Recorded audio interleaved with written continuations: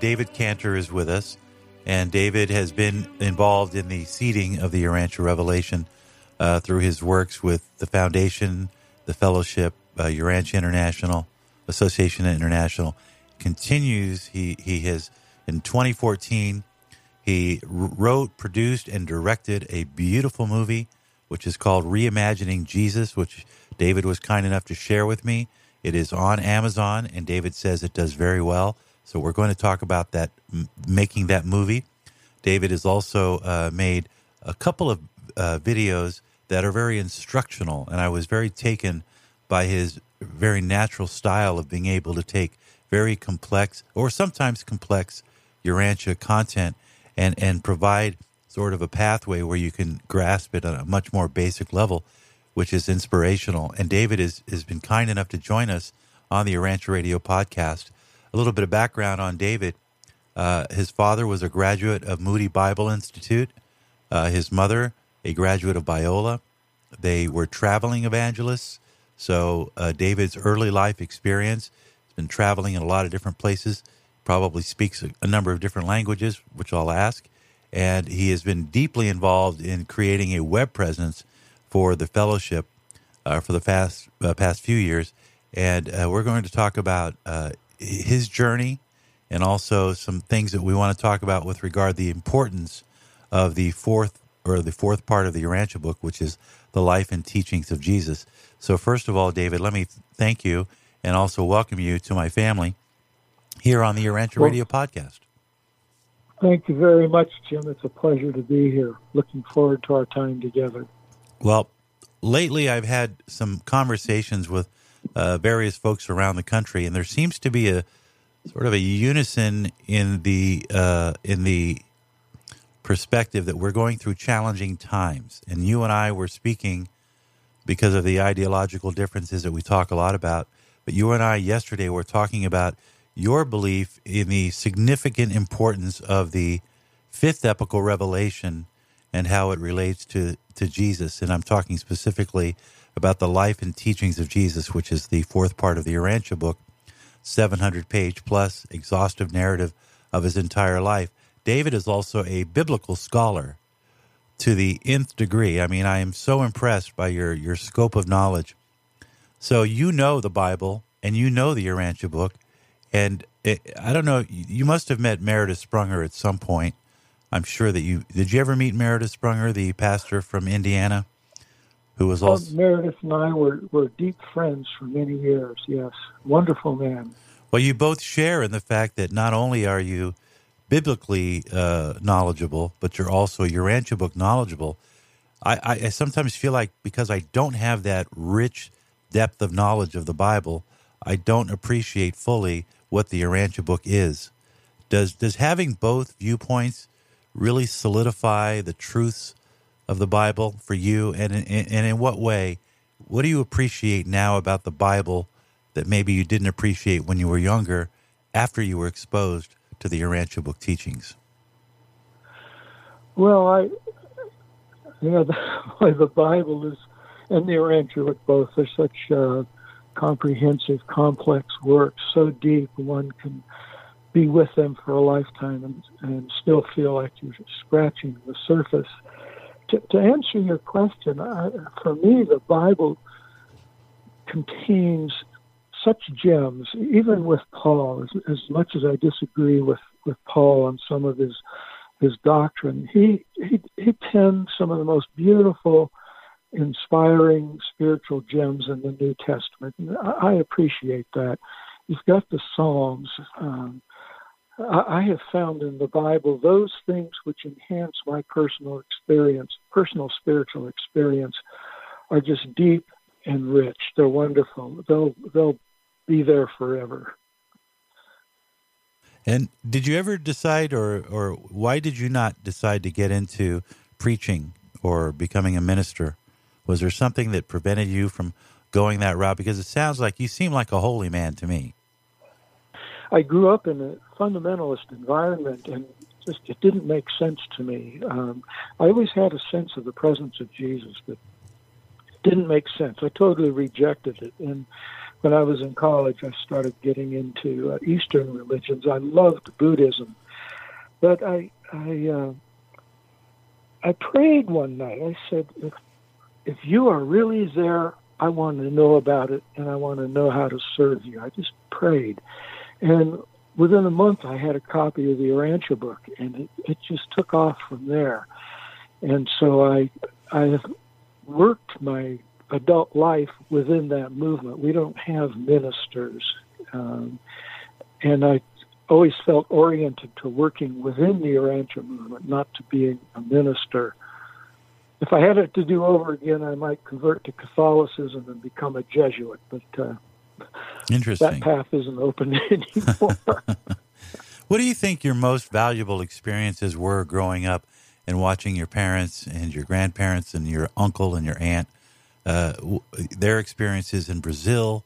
I'm sure that you must have some interesting takes from all of that. Was it overwhelmingly positive? Was it negative? Was it frightening? How do you think that impacted your viewpoint of the world? Well, I think I was influenced by their dedication.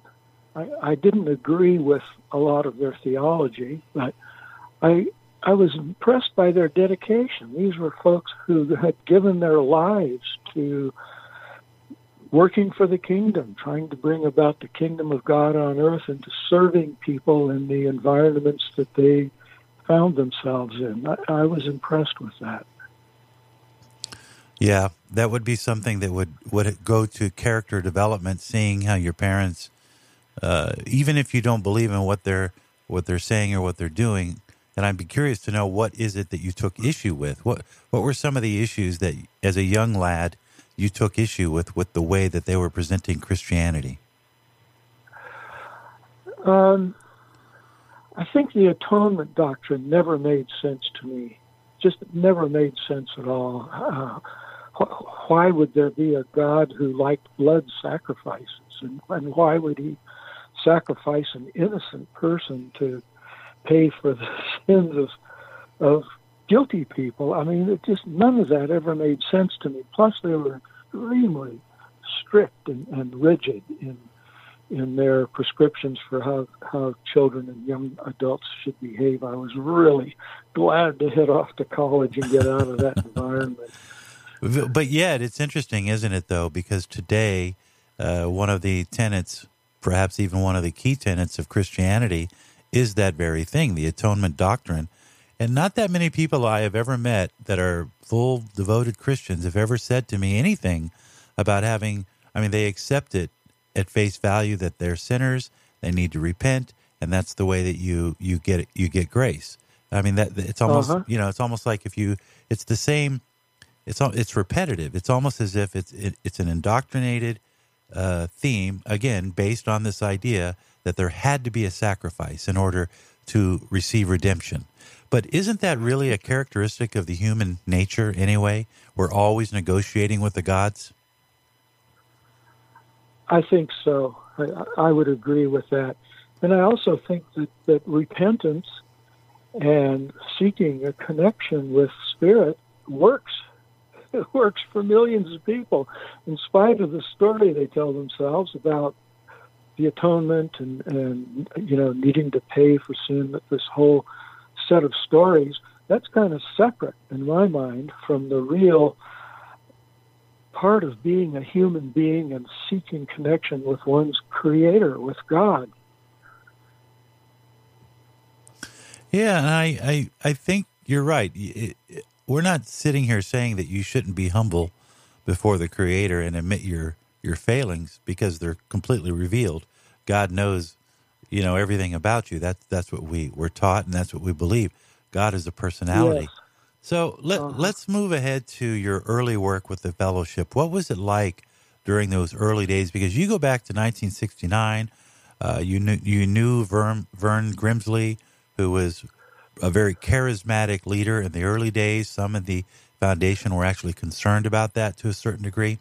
What was it like being at the forefront of that first initial generation of Urantia book readers? Well, it was pretty stimulating. As a young man, just kind of got intoxicated. It takes time, and it takes life experience to figure out our relationship with God and what the implications are for our interpersonal life, for our service in the world. I just found that it took a lot of time to work that out. When you pray, do you get an answer? If you feel like you're getting an answer or getting guidance, what does that mean? How do you sort that out from your own psychological predispositions and needs? And that, to me, is a huge part of spiritual growth in the early years. So that was all taking place at the same time that I was getting oriented to this revelation. And I didn't have a lot of self-confidence, so I was easily swayed by others, and it took me a while to learn not to let anyone else define reality for me. I needed to figure it out for myself. All a part of that early young adult spiritual orientation and growth. So you always felt that there was a connection to be made, and the Urantia book sort of became the door. What was it about the Urantia book that appealed to you? Well, I did always feel that there was a connection. Even as a young man, as an adolescent growing up at home, I felt there was a connection with God. And I started searching, and the thing that I was searching for was an approach to spirituality which would also let me integrate the findings of science, evolution, astronomy, psychology. I felt there had to be a worldview in which all of those things fit together into a coherent whole. And when I found the Urantia book, ta-da, there it was, this wonderful, all-inclusive, coherent worldview. It's just miraculous, wonderful.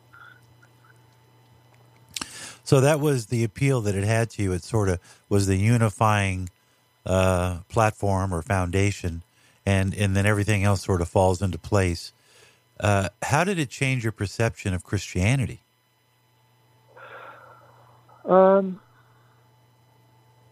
That took me a while, but I tell you, reading part 4 of the Urantia book is that's just the most compelling spiritual story I have ever found, and it made Jesus very, very real to me. I just began to understand Jesus as a friend and a companion. And you read this biography and you see what it's like when God incarnates as a human being and is engaged in the problems and activities of daily life. It's absolutely phenomenal. That biography is going to transform Christianity and transform the world. For many people, that we all have our special parts of that book that are transformative. For me, it was the second discourse of religion, which is paper 155, and I think it's section 6 or 7. And that's where he talks about where not all people are called to serving in a religious way, but he who has God the Father in him, all things are spiritual. And I felt so liberated when I read that. I felt like that's it. I am free to choose to follow the truth wherever the truth shall lead me. And he says that the truth will lead you. If you trust in the Spirit that I've given you, you will find the truth will lead you to God. And I just felt so emancipated. I know Meredith Sprunger mentioned a number of times that he was hesitant when he first, Judge Hammerschmidt gave him the book and said, read this and get back to me. And he laughs and he says, I didn't want to read it. I tried. It didn't make sense to me. It was a bunch of gobbledygook. And then he says, and then I read the paper on the apostles. And I think his direct quote is, anybody, no psychiatrist in the world could know that much about an individual. And that's when he said he threw in the intellectual towel and realized that it was the truth, that it was the actual narrative of his life. Did you have a moment like that? Was there one particular passage? Well, let me just back up a second here. When I first got the book, I looked through the table of contents, and I saw that it was what I was looking for. And as I began to read it, it was clear to me that this was the product of a superhuman intelligence. There's no way humans could have written this text. And given the extreme fundamentalist environment from which I came, I had some fear. I thought, wow, this is definitely a Michael Jesus document. And am I being tricked? Is there a satanic plot behind this? I need to be really careful what I'm getting into here. But it didn't take long to get over that. It was papers 99 through 103 that really convinced me about personal spiritual experience. Those papers are profound, 100 through 103. Yeah. Those are phenomenal pieces of spiritual literature. Yeah, it's a good place to start because it really narrows in on that relationship with the Creator and how important that is. So let's talk about that. You introduced a word to me called personalism. And in one of your short videos, which are available, I should put them up on my website, but you talk a lot about that. Can you share with us your ideas about how personal relationships are integral to spiritual growth? Well, it's another one of those big topics, Jim. I kind of discovered personalism, just a couple of years ago, in work I'm doing on the film I'm producing.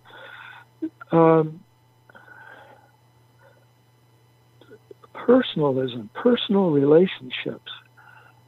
In my sense, and I'm still just forming my ideas, I'm getting to know personalism, reading some of the key writers. In fact, it's been a group of Catholic theologians, Karl Wojtyla and Ratzinger, some of these Catholic theologians who've really done a lot of work on personalism. Basically, it says that the locus of spirituality in life is in relationships between persons. And that, to me, is a very profound thing. And I think the teachings of Jesus really illuminate that. They're all about being a person in a context of other persons. When we look at Jesus, here's our Creator coming and talking to us, teaching us. He's not teaching an ideology. It's our Creator telling us how the system works. How do you live successfully as a person in a world full of other persons? And it's the heart of his teachings. Look at the Beatitudes. That's kind of his philosophy of living. The fruits of the Spirit, they can only be experienced in the context of interpersonal relationships. So, I'm looking at that as the locus of spirituality, and our Trinitarian beliefs are at the heart of that. The heart of the universe is this Trinitarian structure of interpersonal relationships between divine beings. Well, it certainly plays into the teacher-student realm because it seems like the whole universe is constructed about this entire thing, which is true. It's the teacher teaching the student, and then the student becomes the teacher, and he teaches. But it's more than that. It's much more sublime on your point about Trinity, because really the Trinity was God's reaction to existential perfection. It was not enough to be existentially perfect. It had to be experientially real. And in order to facilitate that, you have to have another person in the room. Yes, yeah, that's right. There are some philosophers who maintain that personality does not exist in isolation. It only exists in a context of other person. And that's an interesting line of thought. You and I were talking previously about the nature of the world today, and the scientism, mechanism, this philosophy that we are nothing more than elemental parts to a greater machine that has no real purpose other than to exist. And this has left what they say in 1995, it is upset man. It has created unsettledness because he's being told that he serves no greater purpose other than the here and now.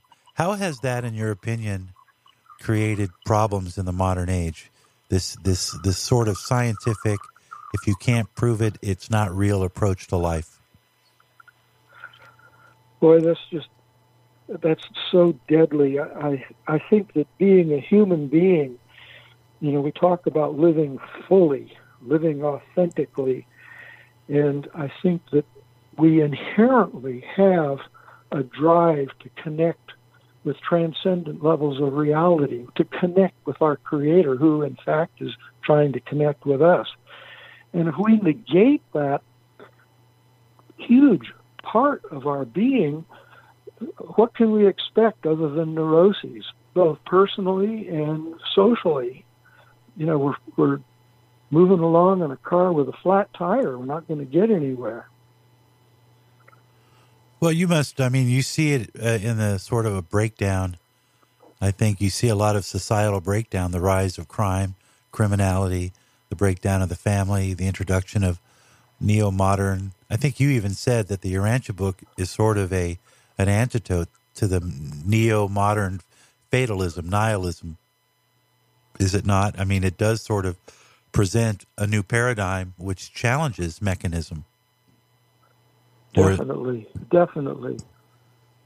How do you think the Urantia book moving forward? Do you think that the fourth part of the book is really the clincher? That's going to be the part of the book that has the greatest appeal to the masses and convincing them and reintroducing them to the life and teachings of Jesus? And what kind of effect do you think that will have? Well, I think that it will certainly reinforce the reality of Jesus indwelling the individual. The part 4 seems to be most attractive. The Urantia book, as you know, has some very complex sections to it. There's something in there for everybody, from the most learned scholar to people on the streets wanting to know more about Jesus. It really covers the bases. And I don't see part 4 as being isolated. It's a wonderful biography, a wonderful narrative about Jesus, very spiritually compelling. But if you look at the other parts of the book, part 1, which is about God, tells us all about the nature of this God that Jesus said was his Father. That's huge. The first 5 papers about God are absolutely wonderful. And it tells us about this universe, a little bit about his universe and the civilization that's there, the spiritual civilization that permeates his universe, that he introduced to us as the kingdom of heaven. The part 3, the history that's there, is absolutely fascinating. It completely revitalizes the archetypes of the Christian story. It goes back to the Lucifer rebellion and tells us all about what happened there. Adam and Eve tells us that story. The story of Melchizedek and Abraham and a lot of other stories. That's all background that gives us a sense of the planetary situation into which Jesus incarnated to uplift. So the book as a whole really supports a huge expansion of the fourth epical revelation of the incarnation. And to that end, your movie, Reimagining Jesus, which you produced in 2014, you say it it still gets in fact, I have a little clip here. If you don't mind, I'm going to play it. Hopefully, okay. And then you can comment. This is the opening of Reimagining Jesus, a film that was written, produced, and directed by my guest, David Cantor. Here's a little bit from the beginning of the movie.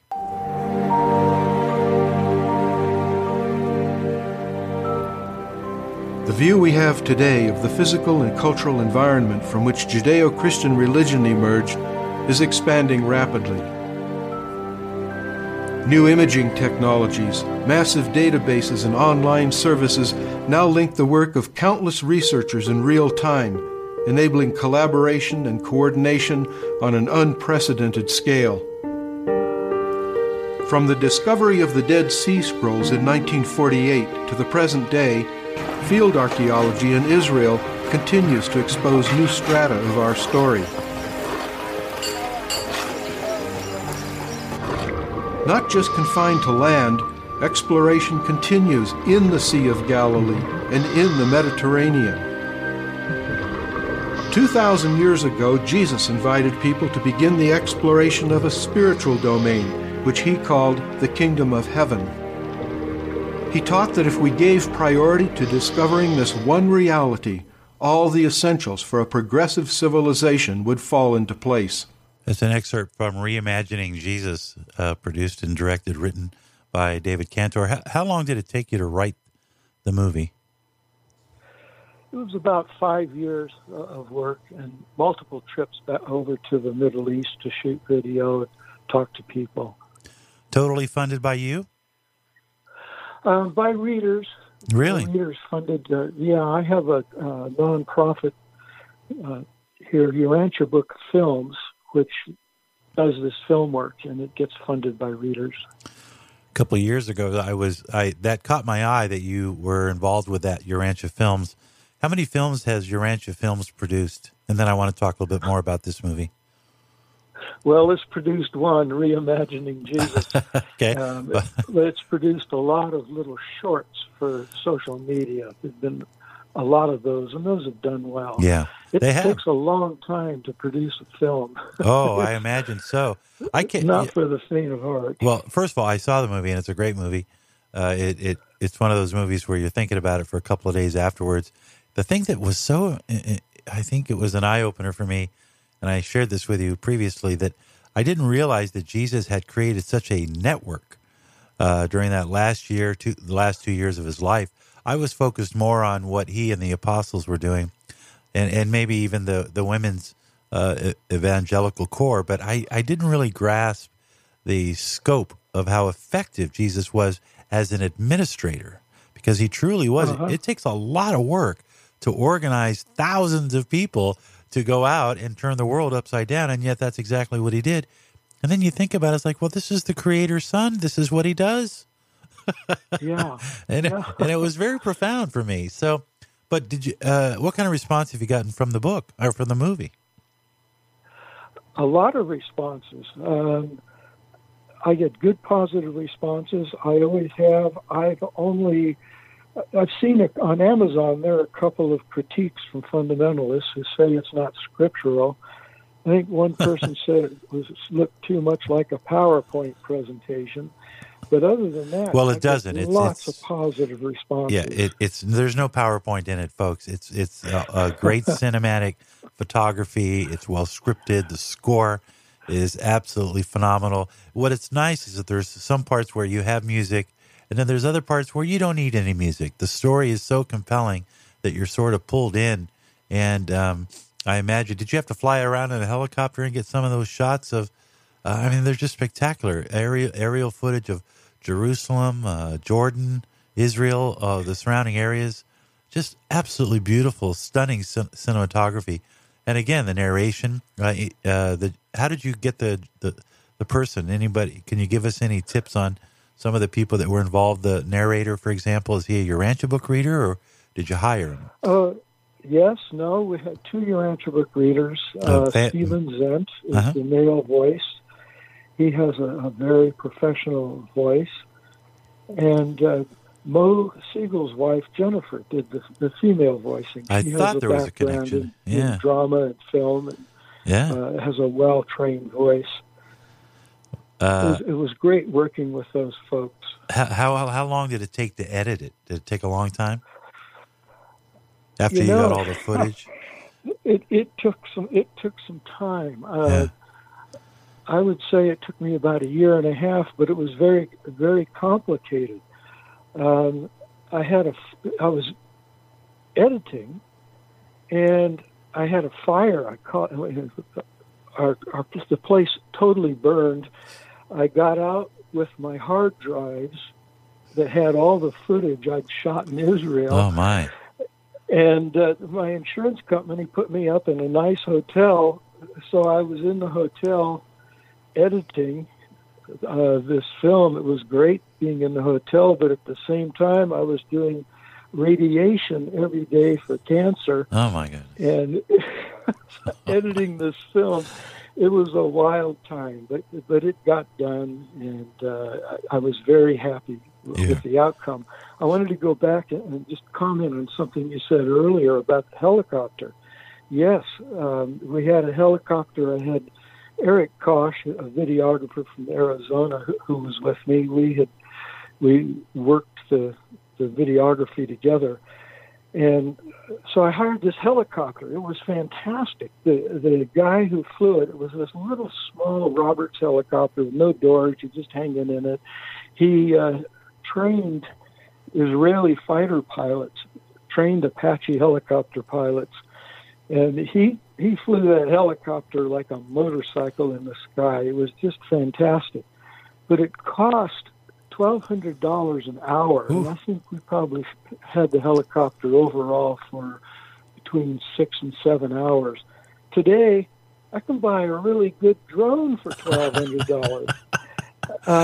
Yeah, but it would probably get shot down.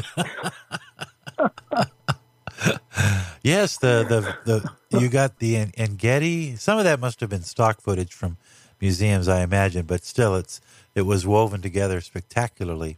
I would imagine, just as an offside, I mean, in my heart, I believe that there is a real renaissance in movie making right now, where people are moving away from Hollywood. They're moving to places like New Orleans, Nashville, Georgia, and they're getting away from the stink of Hollywoodism.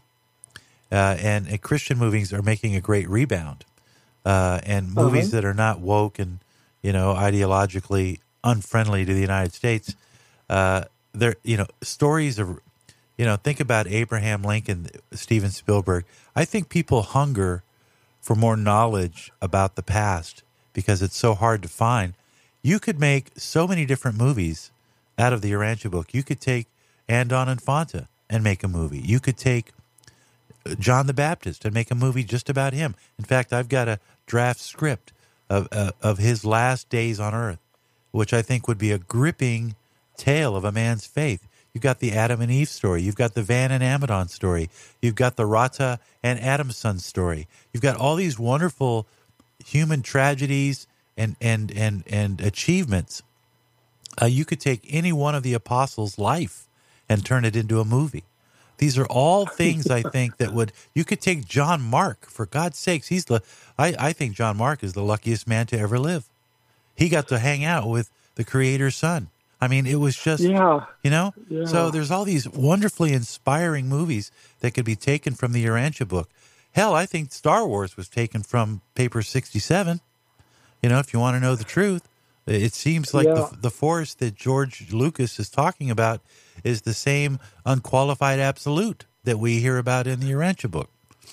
So, I think you're right. There's good street. There's good thought that Gene Roddenberry was a reader of the Urantia book. Is there any truth to that?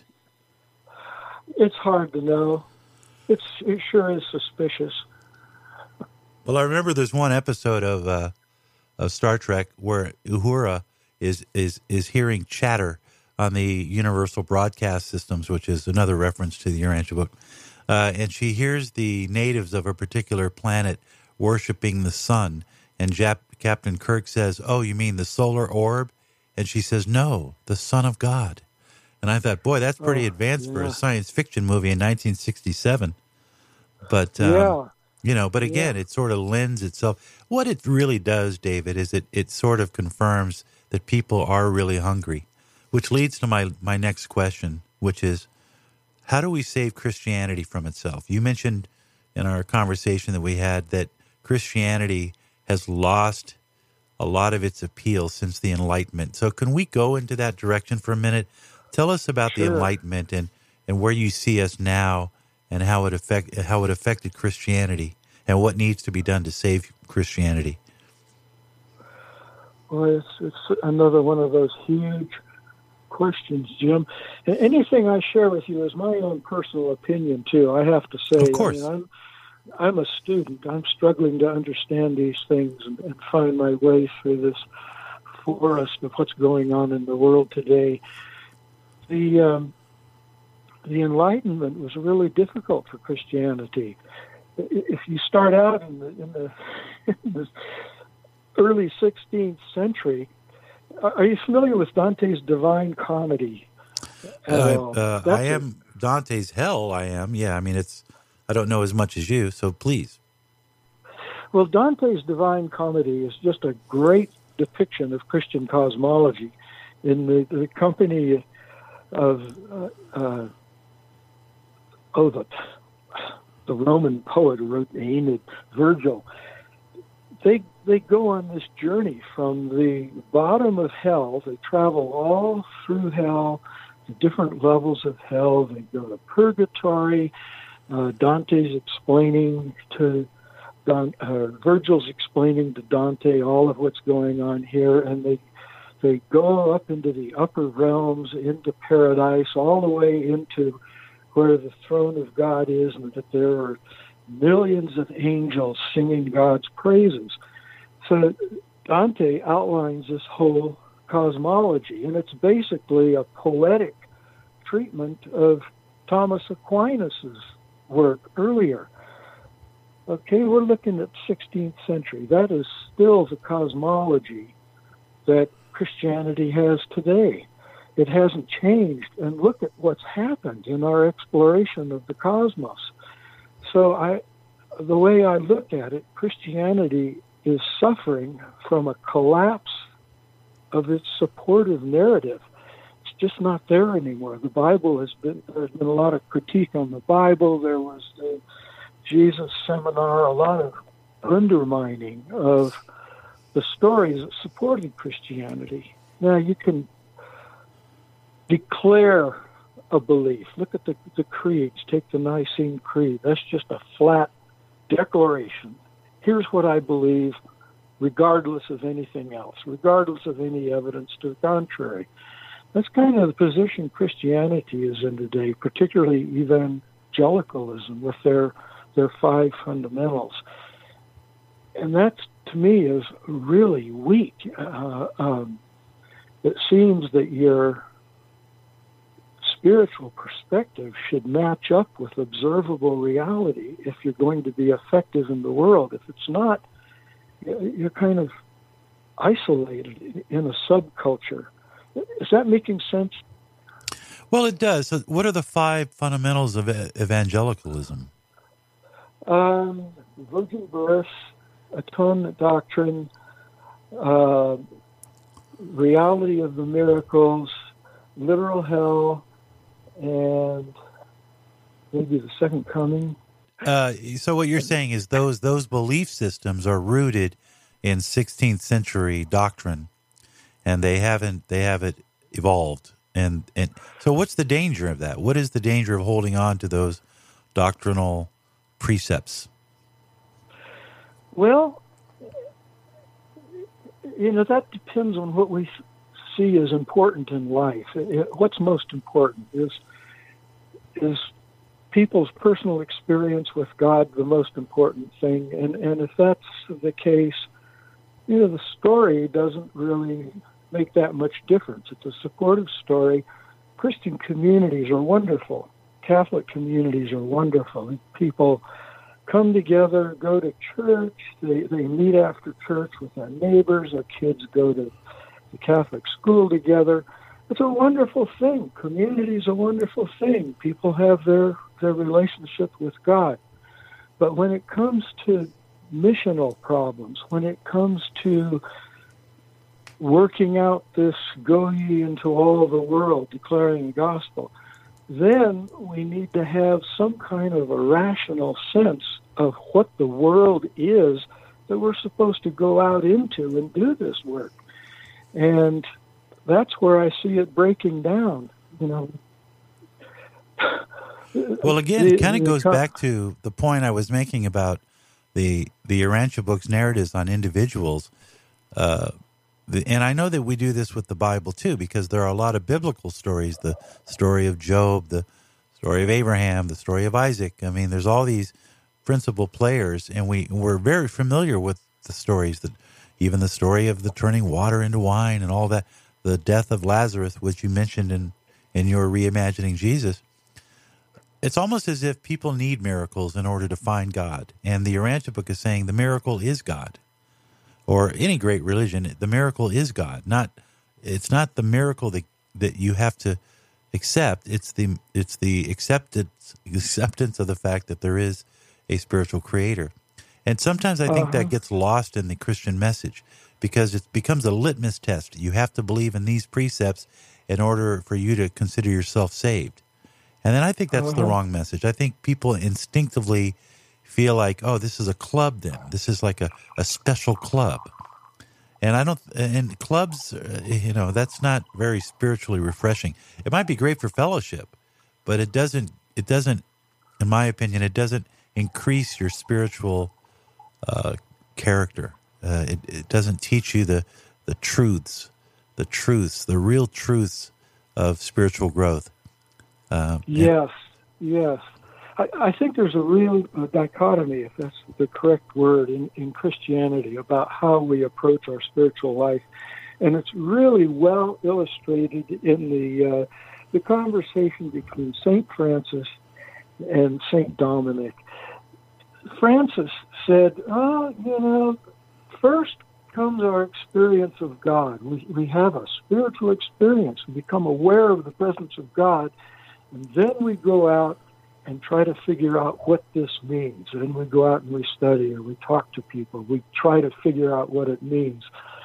The Dominicans, Dominic says, no, you need this rigid educational regime to teach you everything you need to know about God, and then you'll find him.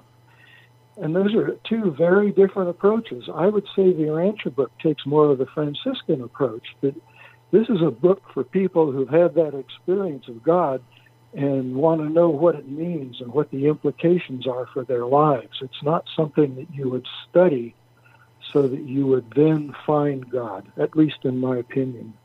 I think that's a pretty good assessment. Who do you think the Urantia book will influence more, Christians or non-Christians, in the ages to come? It's so hard to say. Western civilization is going through this huge transition right now. Your Urantia book says that Western civilization is slowly disintegrating, and that's kind of a harrowing statement. The integrator of Western civilization has been Jesus and the Jesus story. So, and let's talk about that, because you talk about the fact that the Spirit of Truth, which is the gift, is there to inspire us, but it's latent. It's not being utilized. Explain that a little bit. How is the Spirit of Truth? You mentioned earlier about the fourth epochal revelation and how it's going to ultimately infuse the fifth epochal revelation, which is the Urantia book. How do you see that playing out? Well, the Urantia book really lets us know about the massive amount of spiritual support that there is out there for personal growth and for planetary transformation, but it requires individual people connecting with it and assimilating it into their lives and letting it influence the way they work in the world. This Spirit of Truth is the presence of Jesus, and it's there within the consciousness of every human being if they will recognize it, if they will commit to allowing it to inform their lives and stimulate their lives. That is a huge amount of spiritual power out there that we have not even begun to tap. Yeah, there is I agree with you. There's 2 times I've heard this said, one from my old acquaintance, Larry Mullins, and then I think Halbert Katzen maybe. They both remarked that some of the response when the Urantia book was first appearing, the papers were first appearing in Sadler's group back in the early 30s. And some unseen observer remarked, he says, "Why aren't you guys getting more excited about this? Don't you realize what you have?" And I think in the same sense, on a global scale, once we realize the power of what you say, the spiritual support that's available to us, it will be a long process, but the potentials, eventually Jesus' teachings will prevail. Eventually we will figure out that was indeed the best way.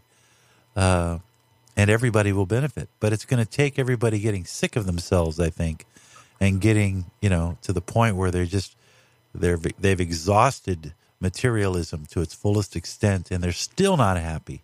What's missing in my life? Yeah. So. Yeah. Well, your question about Christianity and what can be done to save it, that's a big question in my mind, too, because, the Urantia book makes that comment that Christianity is powerless in this huge transition that we're going through or beginning to go through, because it's so tightly integrated with the very institutions and structures that need to be transformed. Huge problem. The biggest problem in Christianity that I've seen is this entanglement between church and state. It goes all the way back to the collapse of the Roman Empire and Constantine and the transfer of political power to the Roman bishop. And it's still out there today, this confusion between church and state. And that's a mess. But to answer your question, I am, in my work, positioning the Urantia book as a text for people who are concerned about their own personal spiritual development, their own personal religious development. And I'm wanting to target Christians within the institutions who are at that point where they're asking that question. Those are the folks that will need to take it into the institutions if the institutions can be transformed as long as they're still viable. Who knows how far down Western civilization is going to decline before it recovers. I suspect that no matter what happens, the Catholic Church will always be there. But a lot of questions there, a lot of work to be done for those of us who want to see this revelation out there in the world. Are you surprised by the growth today that seems to be exponential? It is growing. I mean, there was a long time during the aughts and the 90s where it had to do with technology, but it seemed like the Urantia book was sort of just trotting along. You had a few conferences, but now it's like the young people, the older folks. I mean, there's the association, there's the foundation, they just opened up a fellowship chapter in Uganda.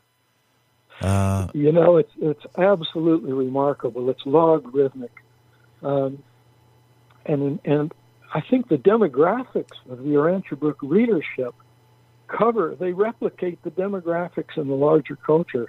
But to answer your question, starting out, it all seemed so hopeless back in the late 60s. No one's really interested. You tell people about it, and they yawn, and you wonder where it's going. The point where I turned around in my thinking was I was out in a forest in Lithuania at a Urantia conference with 50 people praying one morning. We're out in this forest, and the sun's breaking through the trees, and it suddenly struck me, I am in Lithuania, and this is a Urantia conference, and there are 50 people here who love this book. And, from there it's just grown. It's global. The Foundation's translations have been wonderful. So it's spreading like wildfire out there. I'll say. Just in my generation, yeah. Well, I want to thank you for all of your work and your tireless efforts in helping this thing move and grow. It's amazing to me. So many wonderful people like you who have dedicated their lives to helping this revelation grow, and I just appreciate it. I appreciate when you said you were going to come on the program. I got all excited. You've been around. A lot of your work is published on the association website. I mean, you can find it everywhere. KANTOR. Just Google that with the word Urantia, and you'll find unlimited contributions that this man has made to the growth and awareness of the Urantia book. Before we finish, what can we expect in your next film presentation? Do you have a timeline? This is about the thought adjusters and the spirit of truth. Tell me a little bit about your next film, if you wouldn't mind. No, happy to. It's an introduction to the Urantia book, and I'm trying to show how the Urantia book integrates with the outworking of the incarnation. It's been rolling along for 2,000 years, and I'm asking the question, why the Urantia book? Why now? What is it about the global situation that requires an ethical revelation?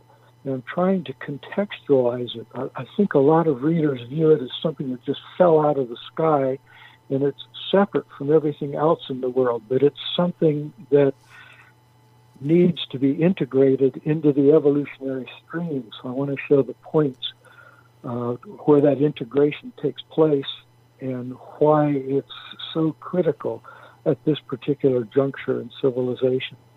That sounds pretty fascinating. When do you expect to have it finished? What's your goal? I'm targeting the end of next year. If I get it finished by the end of next year and don't publish it until after January 1st, then I've got all of 2024 where it's considered a new film, and I can get it in film festivals and get it out in different places. So that's what I'm aiming at. Okay. All right. And are you needing any assistance? Do you want to solicit any people that might be able to assist you? Well, if anybody's interested, they can contact me. I've got a good network of people I'm working with. There's always, people with technical background, people who are willing to review things when they're ready to be reviewed, people who might have suggestions, always open to that. Fair enough. David Cantor joining us on the Urantia Radio podcast. Any final thoughts?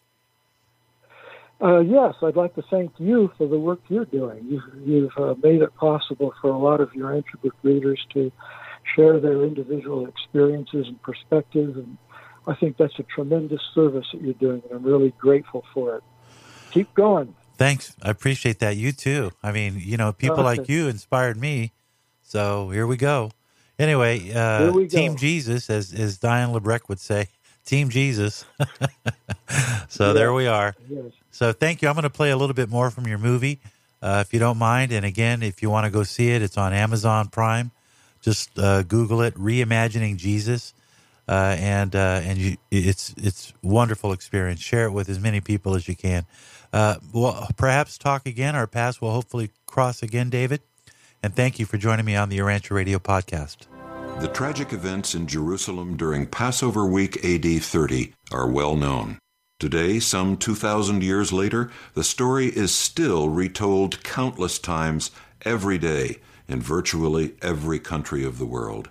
When his arrest finally occurred, it was away from the crowds and witnessed by few mortals, but an entire universe looked on in shocked disbelief as the incarnate Creator was arrested as a common criminal.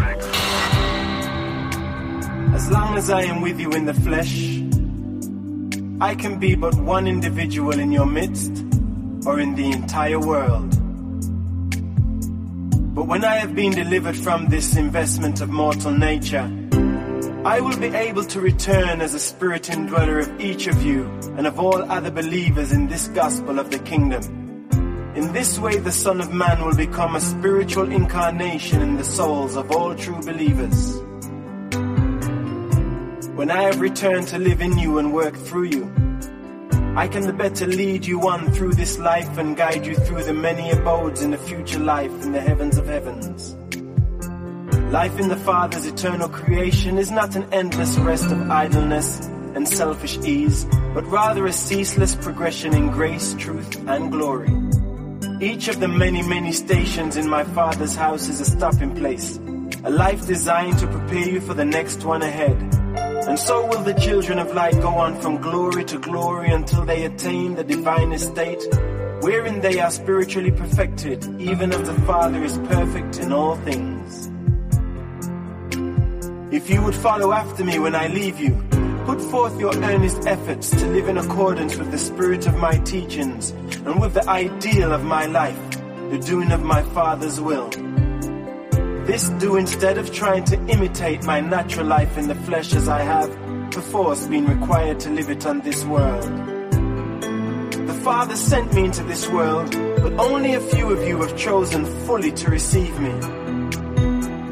I will pour out my spirit upon all flesh, but all men will not choose to receive this new teacher as the guide and counselor of the soul. But as many as do receive him shall be enlightened, cleansed and comforted. And this spirit of truth will become in them a well of living water springing up into eternal life. And now as I am about to leave you, I would speak words of comfort. Peace I leave with you, my peace I give to you. I make these gifts not as the world gives by measure. I give each of you all you will receive. Let not your heart be troubled, neither let it be fearful. I have overcome the world, and in me you shall all triumph through faith. I have warned you that the Son of Man will be killed, but I assure you I will come back before I go to the Father, even though it be only for a little while. And after I have ascended to the Father, I will surely send a new teacher to be with you and to abide in your very hearts. And when you see all this come to pass, be not dismayed, but rather believe, inasmuch as you knew it all beforehand. I have loved you with a great affection, and I would not leave you, but it is the Father's will. My hour has come. Doubt not any of these truths, even after you are scattered abroad by persecution and are downcast by many sorrows. When you feel that you are alone in the world, I will know of your isolation, even as when you are scattered every man to his own place, leaving the Son of Man in the hands of his enemies, you will know of mine. But I am never alone. Always is the Father with me. Even at such a time I will pray for you. And all of these things have I told you, that you might have peace and have it more abundantly. In this world you will have tribulation, but be of good cheer. I have triumphed in the world and shown you the way to eternal joy and everlasting service.